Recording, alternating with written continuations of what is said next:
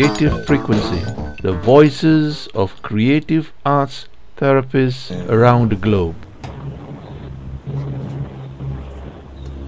Okay, good morning, listeners. Welcome to Creative Frequency in Conversation. This is a live internet webcast inviting all practitioners, counseling, online counselors, creative art therapists, play therapists, drama therapists of whatever persuasion, an open invitation to join us in an informal chit chat, regular chit chat. Each week or each fortnight, we have a theme just to focus our minds and to share and to exchange opinions, views, clarify, ask questions around the theme. This morning theme is on symbols, the place of symbols in our practice as counselors and also as creative therapists.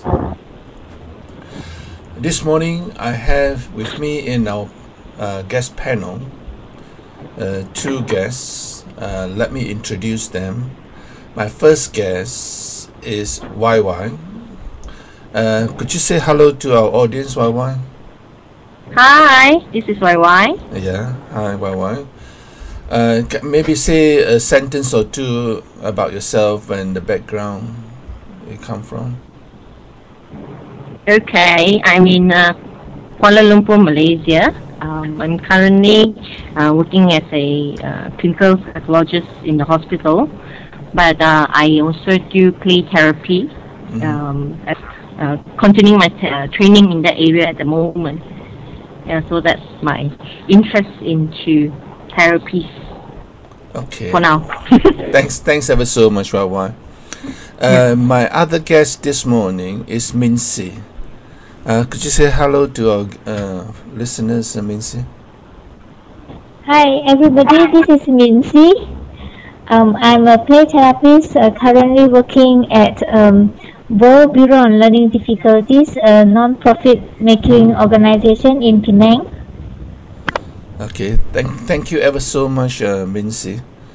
In talking about symbols, you see, I suppose for me, I'm very much influenced. I suppose the notion of symbols has always been in the background. I think it's only for me personally when it came to doing my formal training in counseling and in drama therapy that I started to engage more in the relevance of symbols, particularly in my own personal development and in the clinical work that I was doing. And this area was predominantly, I think for me, it was in bodywork, Reichian therapy, where the notion of the body representing certain emotional and psychological states, you see. And from that, it also took me into my MA research when I was researching into the use of the I Ching or I Ching as somebody called it, which then I was heavily influenced by Jungian psychology, and that's where symbols then become to take a much more predominant or central role in all the work that I was doing. And in drama therapy, you can't escape because any kind of creative arts therapy leans heavily into Jungian contribution, and with the aesthetics and the narratives and the depth psychology that's contributing to understand the meaning behind the stories that are told, the stories are created within the drama, within the century, within the performances, within the poetry, within. So it was inescapable. So this is where I come into the work of symbols and understanding symbols. But more and more, I find it too, having an appreciation of symbols in terms of communicating not only the personal but also the cultural as well as the archetypal richness is also borne out in many of the people that I supervise, from counselors to play therapists to drama therapists, art therapists, for persuasion. So having an appreciation of symbols enrich the work I do, not only as a practitioner but also as a supervisor, and personal development in terms of understanding some of the unconscious community. Unconscious means not only my personal unconscious but also my collective unconscious, enables me to get in touch with, I consider, the divine within, or the spirituality within, which is really, in Jung psychology, is this self spell with big S. So that's where my take is on symbols at the present moment. Have you got any thoughts about the place of symbols in your life, either as an individual or either as practitioners in your work?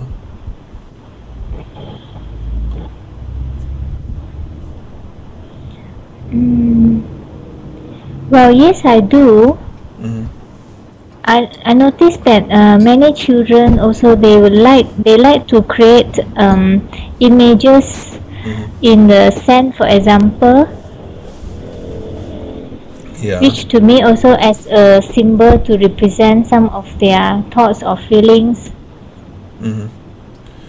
So, Mincy, when you notice the clients, which is I assume predominantly children, how do you use what has been created has a possible communication through symbolic form of what may be going on a personal level, maybe on a social cultural level, or on a even more deeper archetypal level, with me, from the collective unconscious? Is there anything that comes to your mind? Let's say if something cultural would be, I've come across children who, in, for example, Chinese, when it is coming to the Chengbing festival, where they will go to pray for the people who has passed away, and then some children also play out the ritual in the playroom, where they use some trees and then some other toys to create the grave, and repeat the ritual. Okay, so one of the things that you notice particularly in terms of its connection with rituals, rituals that follow a particular cycle, like a particular period in a community where you celebrate different occasion marked by those rituals. So one of the things that you notice in the example you're given is that during the period of the what we call locally, I imagine in Malaysia, got the festival of the hungry ghost, which is usually around August. for Western listeners, this is equivalent to the like All Souls Day, and also the Mexican. Also, they have a festival. It's called Motido something. Is it? It's a festival where they wear all the death masks and things like that. I think Italian also have that, where they go to their tombs and take out and clean the skeletons of their ancestors and things like that. So in all culture,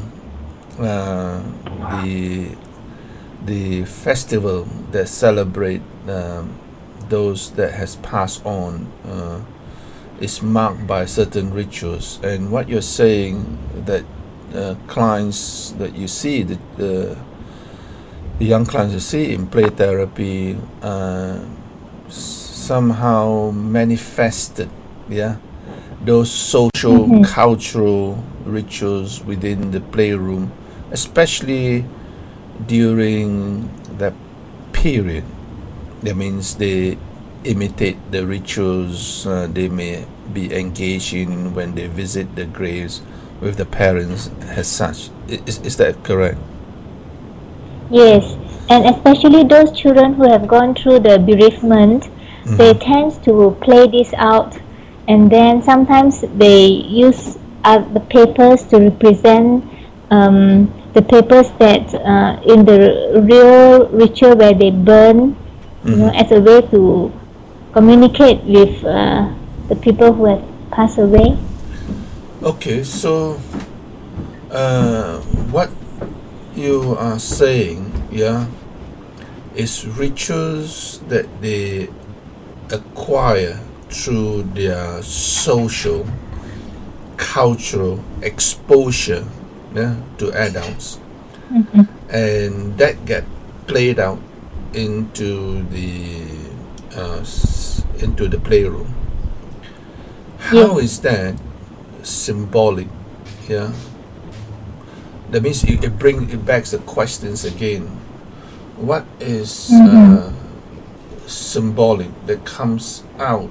Yeah, and what is imitation? You see, because if that was the case, that means we have to struggle with what is the nature of symbols, what is the function of symbols. Yeah. So what you're saying is that they acquire certain cultural rituals which they see to represent communicating with the dead, and has a way of them dealing with the psychological task of grief. Yeah. Yeah. So what is the nature of that symbolic nature for the individual? Because symbols got to have the meaning relevant to the individuals. So the question arises is that how do we know when they do that, yeah, that in some way, yeah, contains that relevant symbolic meaning for that individual? Because I suppose symbols, when you define it, contains emotional or numinous qualities. See, that means then they're charged. Yeah, the charge is certain emotional, psychic energy. You see, and that's a very interesting point, because what you're saying is that in that socialization, culturalization, where they acquire, yeah, learning through imitation of their parental behavior. In that process,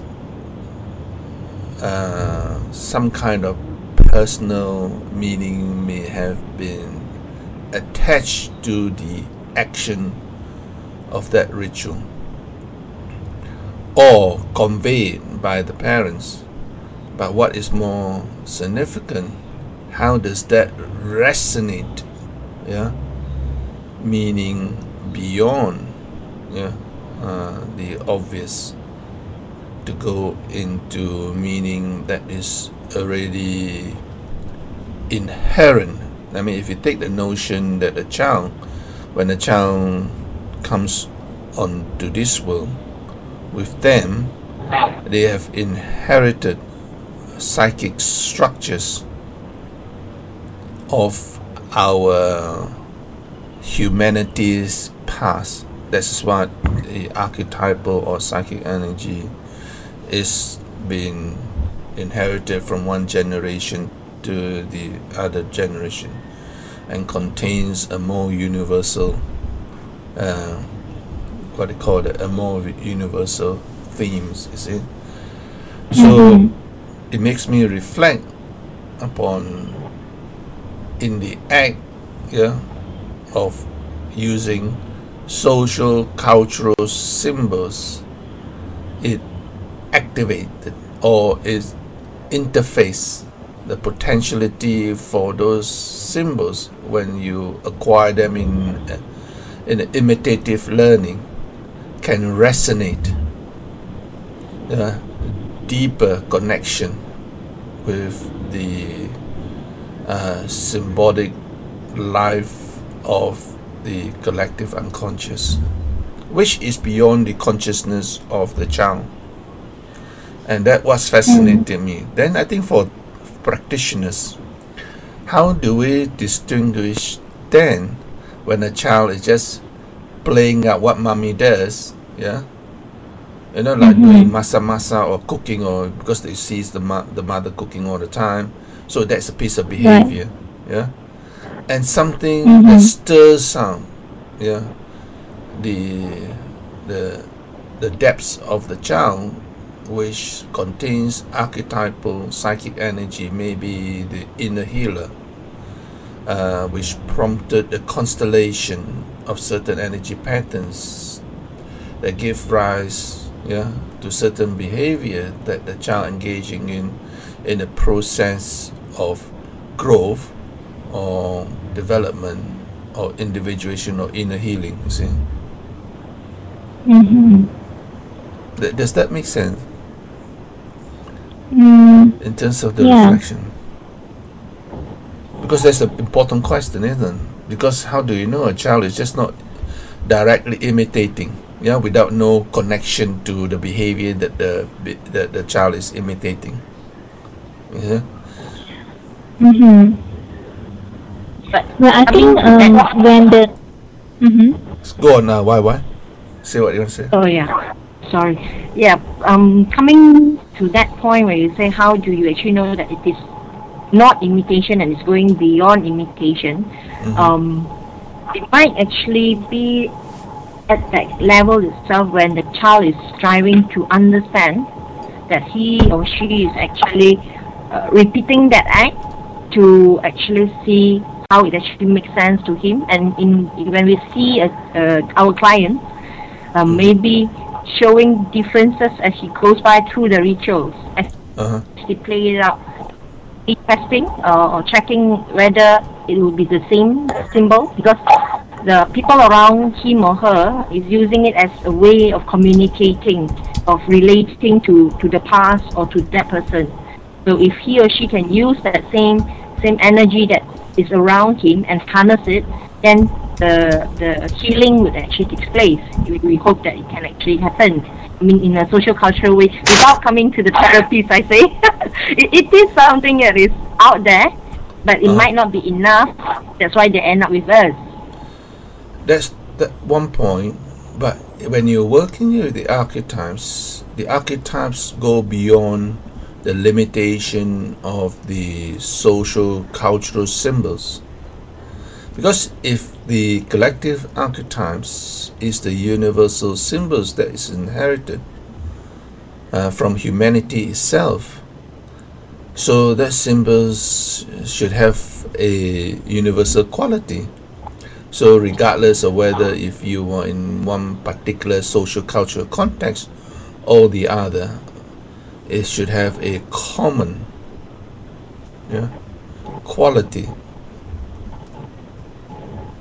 So if you were to, let's say, if you were to working with a, like means you're saying, brave child of a non Eastern descent. Let's say we're working with let's say a child from another country that you're not familiar with.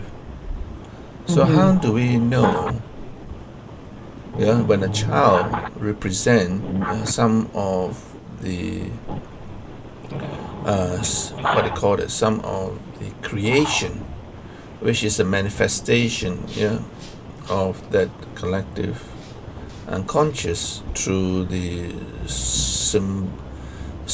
symbolization, of the emerging drama or the story, or or the scene that has been represented in the century.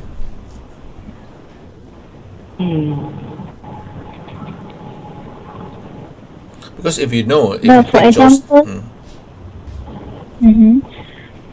for example, sometimes the children would like to repeat the act of burying the monster or the scary animals after a very fierce fighting.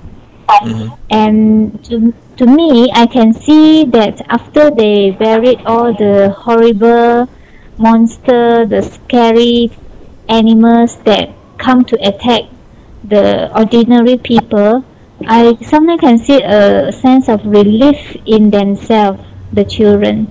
So I think in a way it is therapeutic.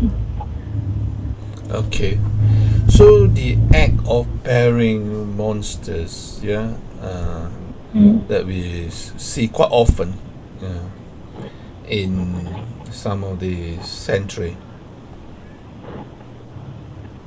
Okay, I note that the guests can't hear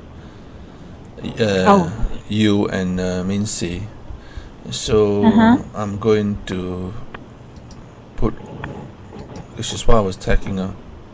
Now there may be sense of an echo. Sorry for that, but hopefully the guests who are now listening in Ustream should be able to hear you. Mincy, could you say something? Just say 1, 2, 3. Right. Okay. 1, 2, 3, 4, 5. Okay, that's fine. Can you hear me clearly? Yeah, they should be able to hear now. Let me type that in. You should be able to hear the guests now. You have to tolerate with the echo on the Skype at the moment, because I'm using two things is going on at the moment. As you were saying, you see, in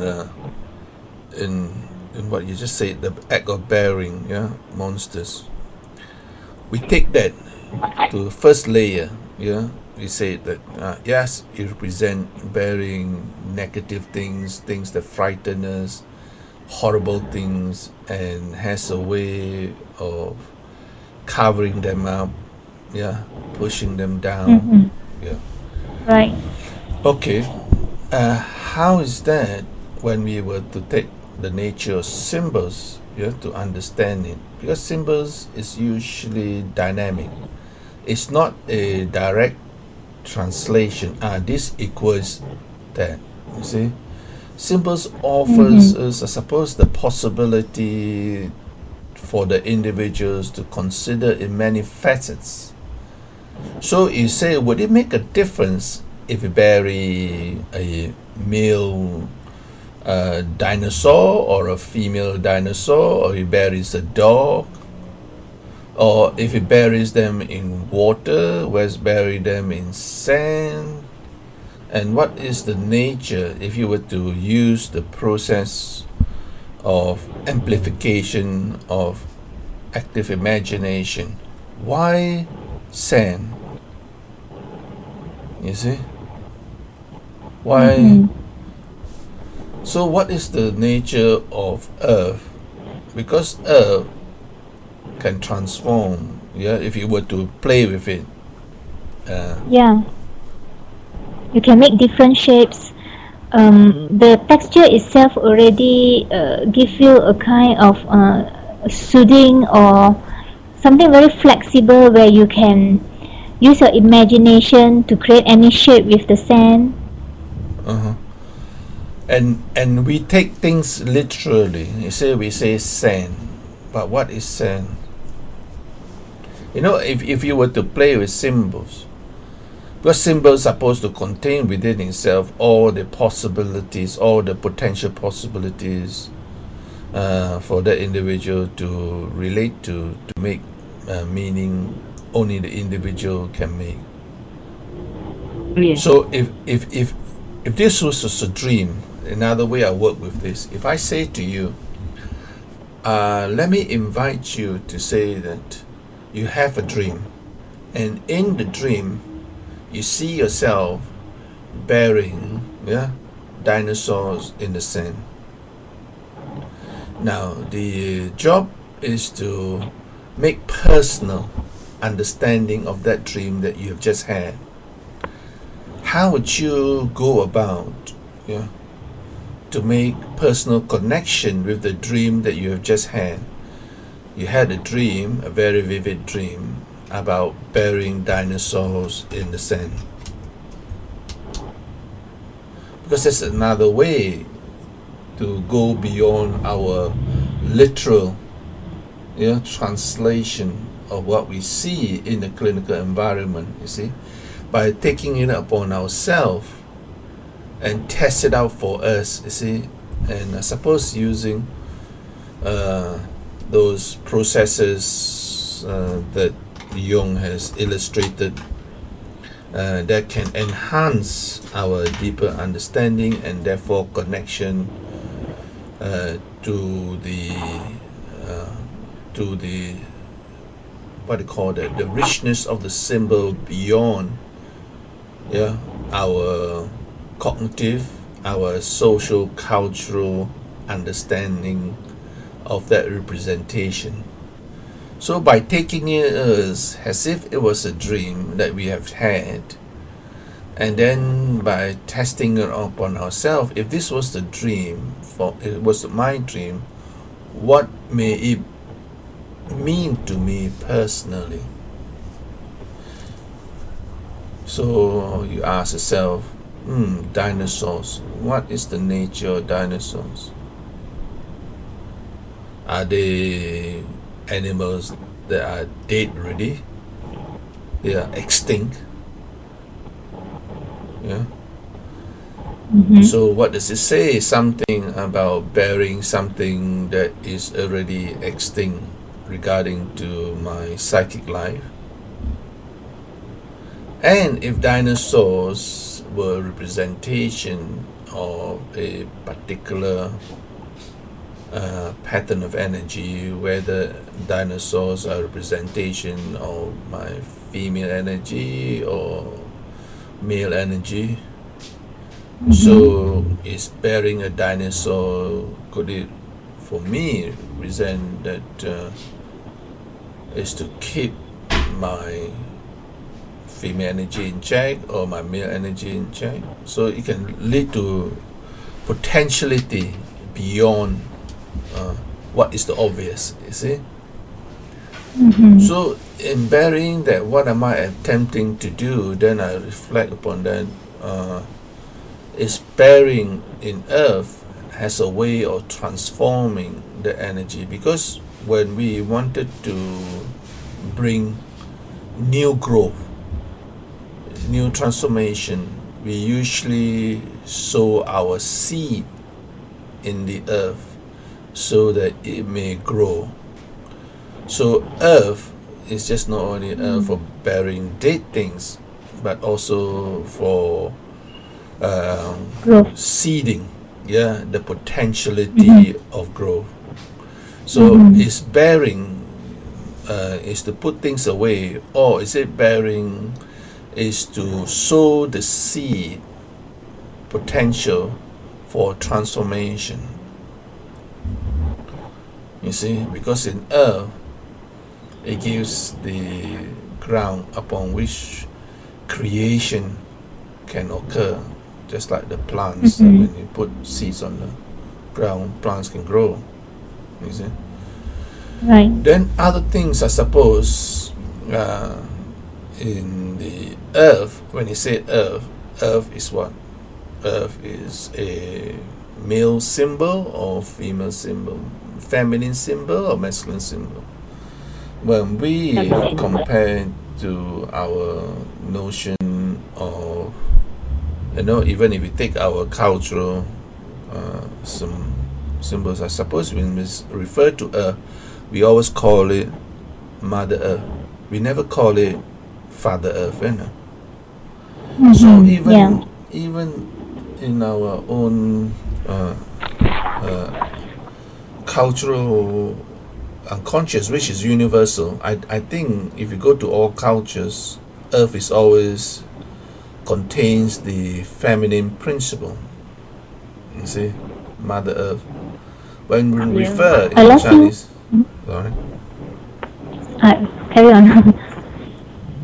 sorry, you were saying something. My apologies. Yeah. Just now I can't hear, but it's okay now.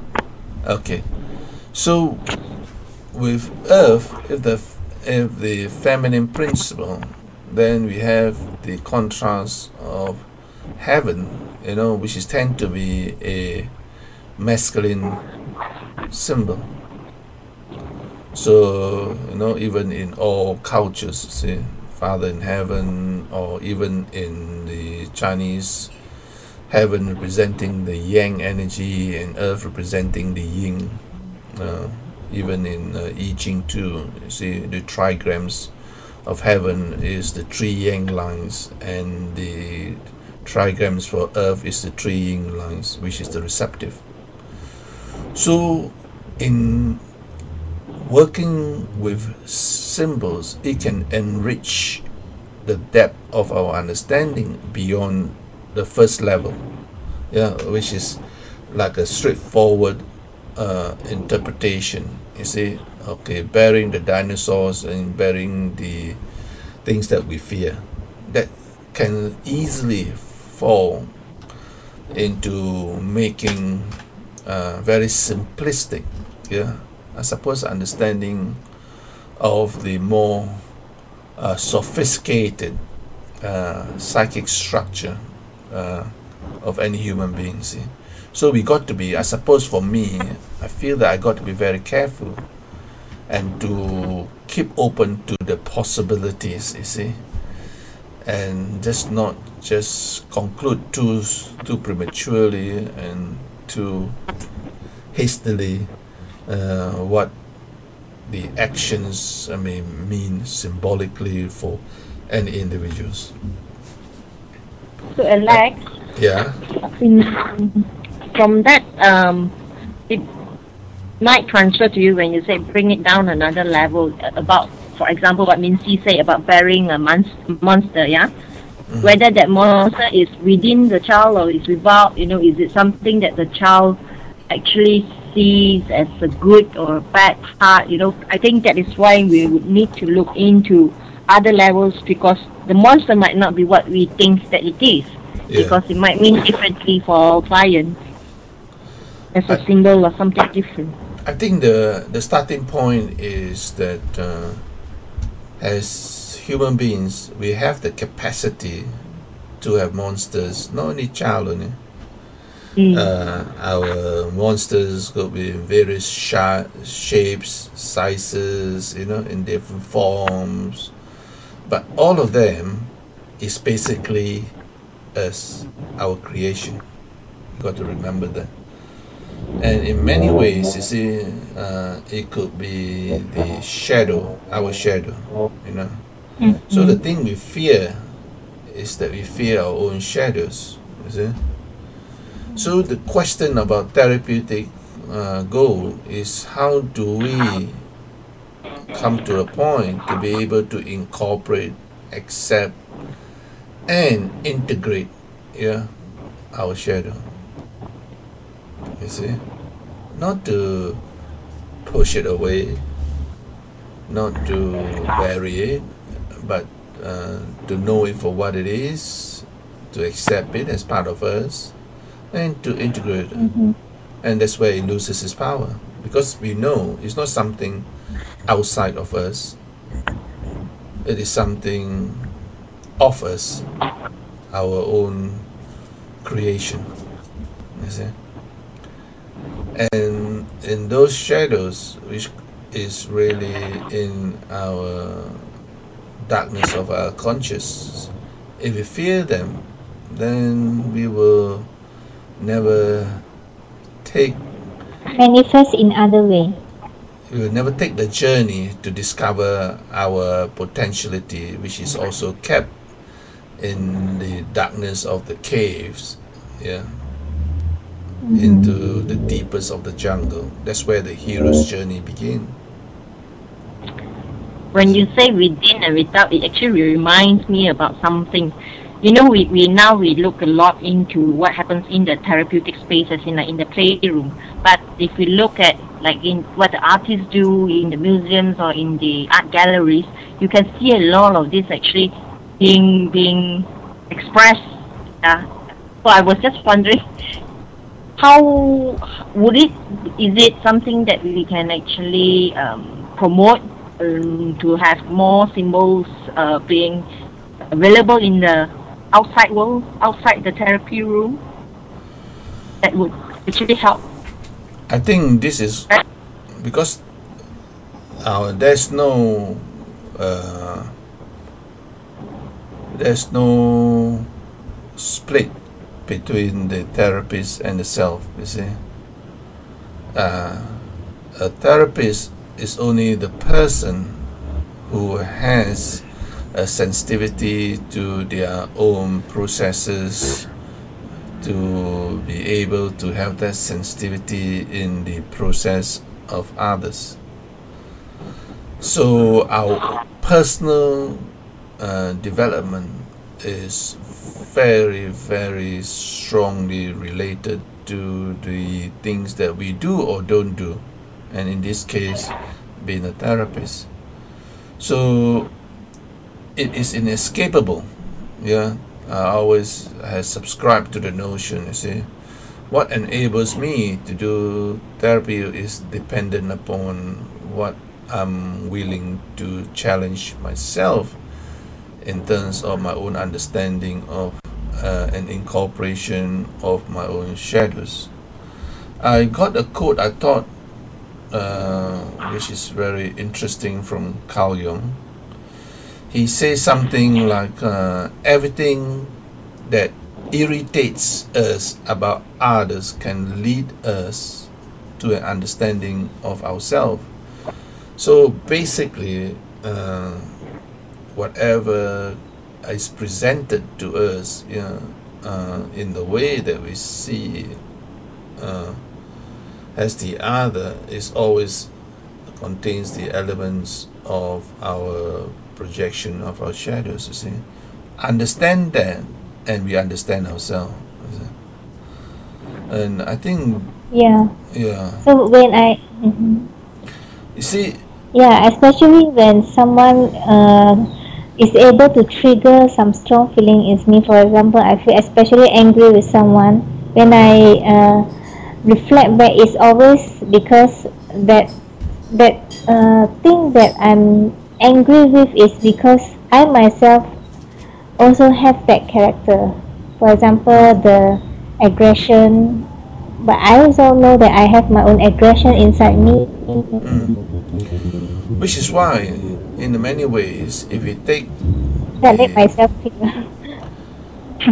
I suppose, which is why we take the notion of what we do or what has unconsciously motivated us to take up a profession like counseling or therapy.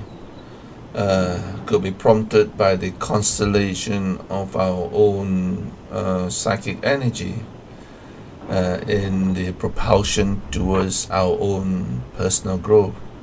We might not even be aware of that, but only when we are ready are we able to follow the path. Yeah. So when we take the path of a healer, it is for ourselves, not for other people. You see. So if his starting point is that then we don't take on the moral high grounds of, oh, I'm here to help other people. Yeah, we take the humble background is that other people is teaching me about myself. My clients is helping me to learn about myself. So it's a good dictum to have, because it makes you more conscious. And if you take symbols, you see, and if you start to really to work with symbols, it can only enrich yourself, your life. And art, yeah, is a real treasure trove, yeah, of basically that. Which is why one of the thing about the creative arts is inescapable. To work at a deeper level, see, of understanding the imagery, the shape, the form, in terms of what may be communicated by the artist, what may be resonated in the viewer, in the audience of the art, yeah, and therefore what may be touched on, what is the universal humanity that we all struggle with. You see? And this, you say, another thing I want to share with you is that nobody, as long as he moves about among the chaotic currents of life, is without trouble. See, in all our time, we tend to try to use the delete button on all the challenges and problems that we have, instead of accepting them as the starting point, that this we are inescapable. Is basically using that, and to be able to embrace that we can transcend it. You see, it's not to eradicate it, it's the acceptance of it that enables it to eventually transcend it. You know, and this is something that in many ways you got to be, suppose, aware of that when you're working with clients. It's not helping clients to eradicate it, it's how to embrace it and therefore transcend it, so it become incorporated, integrated. And symbols is the means upon which the unconscious can communicate to us, you see, that possibility.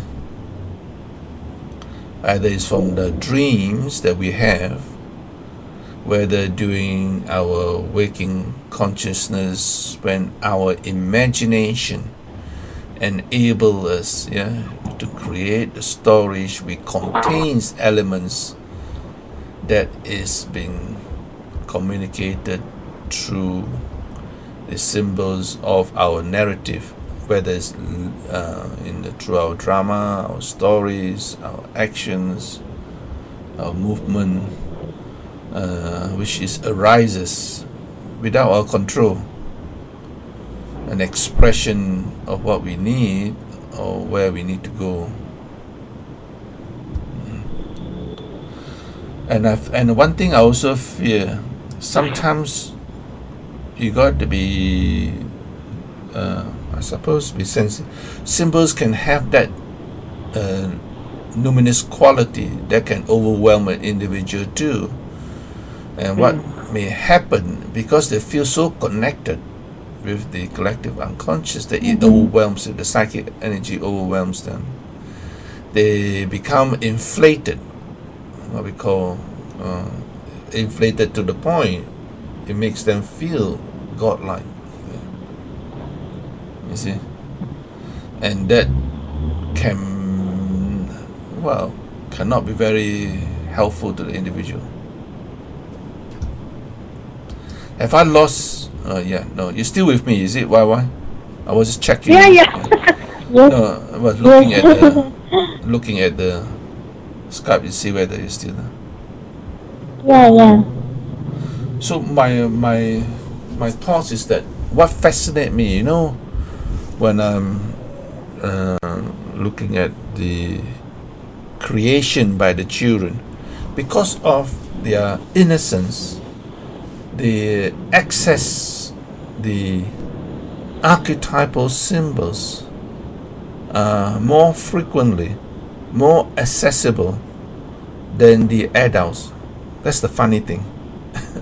Because they have not acquired. Not censored. Huh? Sorry? I mean, not like adults who tend to censor. Yeah, adults, yeah, because the of the expression. cultivation of the cognition, it tend to dismiss the intuitive life. Yeah, the what we Yeah. call the Yeah. irrational life. Everything have to be rational. With the Proper. rationality, it kills, yeah, the irrationality of the unconscious. You see, so that is not given much value. That has not been celebrated. The intuition has not been celebrated, and that has been usurped by rationality and linear thinking. You see, in our very strongly one-sided dimension. But with a child, in their early years, when they are not contaminated too strongly by that, you can see that outburst of expression from the archetypal level. Yeah. Those symbols and become more frequent, especially when they get feel spontaneous to be able to use their space to play in a safe way. And the things that they created is now dependent upon the adult. We tend to see from a rational and cognitive point of view to miss the valuable, because we are only adults, right? We are influenced by our institutions and things like that, think scientifically, so we are really limited. So when we see something that is being presented, manifested, we can't help but tend to see it from an adult or a mature mind that has been so much contaminated by so many years. Yeah. So until we can become spontaneous and be childlike and use our irrational, intuitive to balance our cognitive, then can we have the potentiality, yeah, to wonder in our active imagination or fantasy, to make connections with those richness of those symbols that are in front of us. Yeah. Some of the things that the child are beyond the social and cultural influences, because they're too young to be exposed to some of the things that we take them, but it nevertheless occur. You know, that what fascinates me. And many a times I say, how does this child come about in that play, in the narratives or in the creation of the art, give rise to that really profound, yeah, symbols, and so unconsciously, and it really is so, what I call it, humble to see the archetypal operating without the feathering, without the of our adult world, and if that was given more encouragement, the required constellation of that archetypal energy will give rise to the natural healing, yeah, of the child, just through play, because it enables those energy to be constellated. We have to bring forth, yeah, what is required when a child comes to see you. I mean, like only the other day only, I hope I can quote this. A child who create an intertwining snake.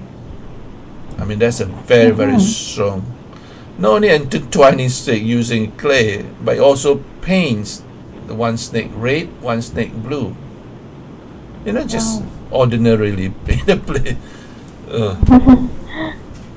So in itself, if you were just to take that, as a symbol, intertwining snake.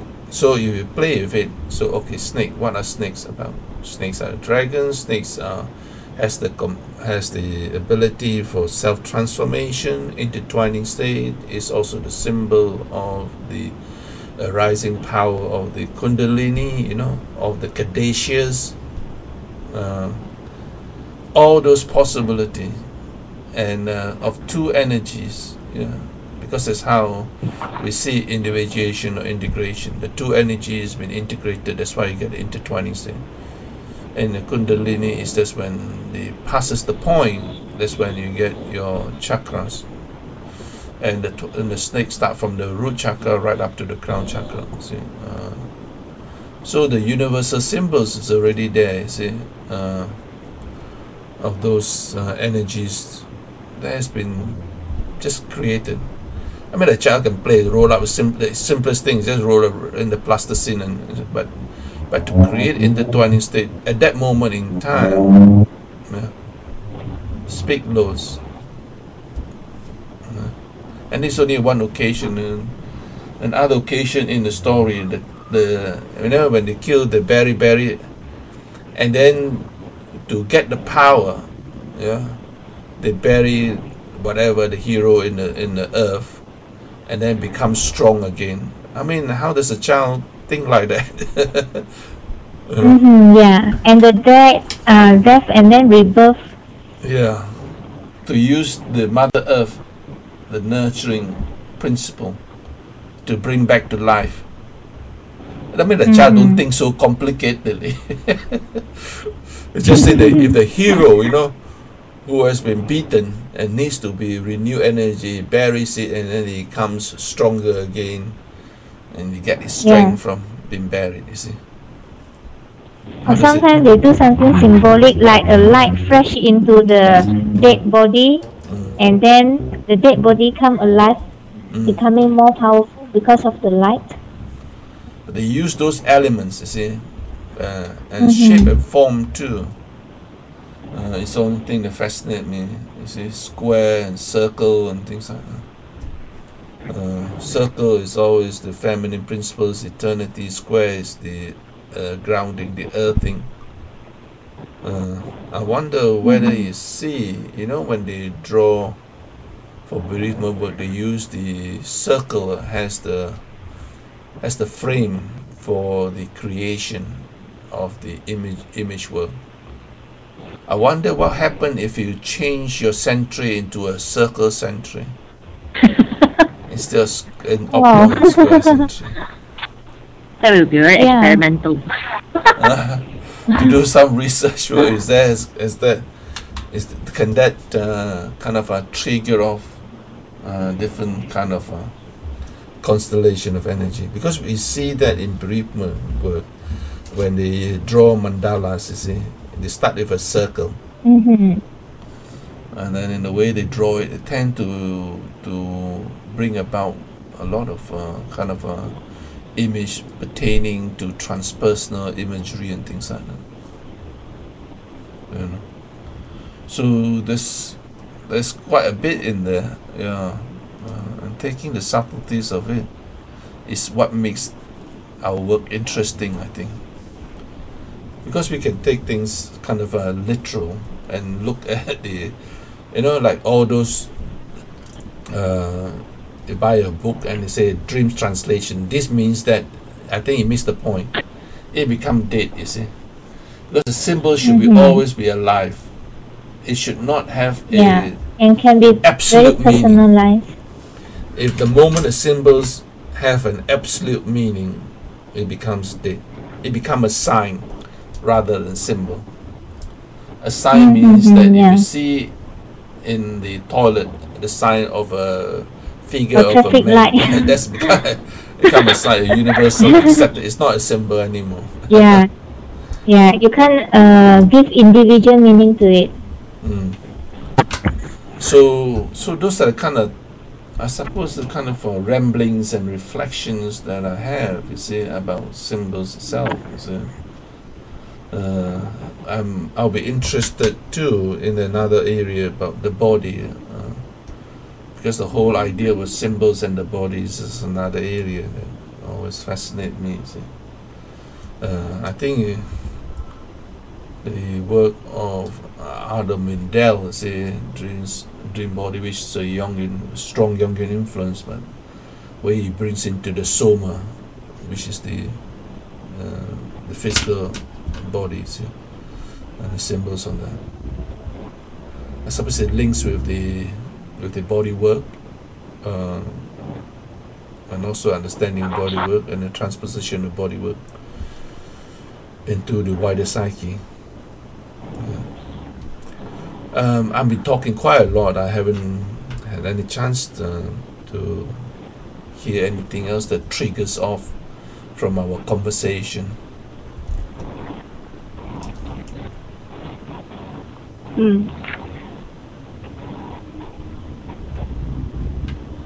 Any thoughts from our conversation that you may have? I'll check on our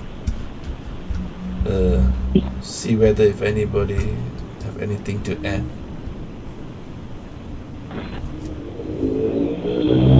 Okay, I wonder whether listeners, if you have got anything you want to add, please use the chat box in the window, is in the Ustream. And if anything you wanted to say, just text it in. I'm more than delighted to have a conversation, not only the guests but also any other listeners that will be listening out there.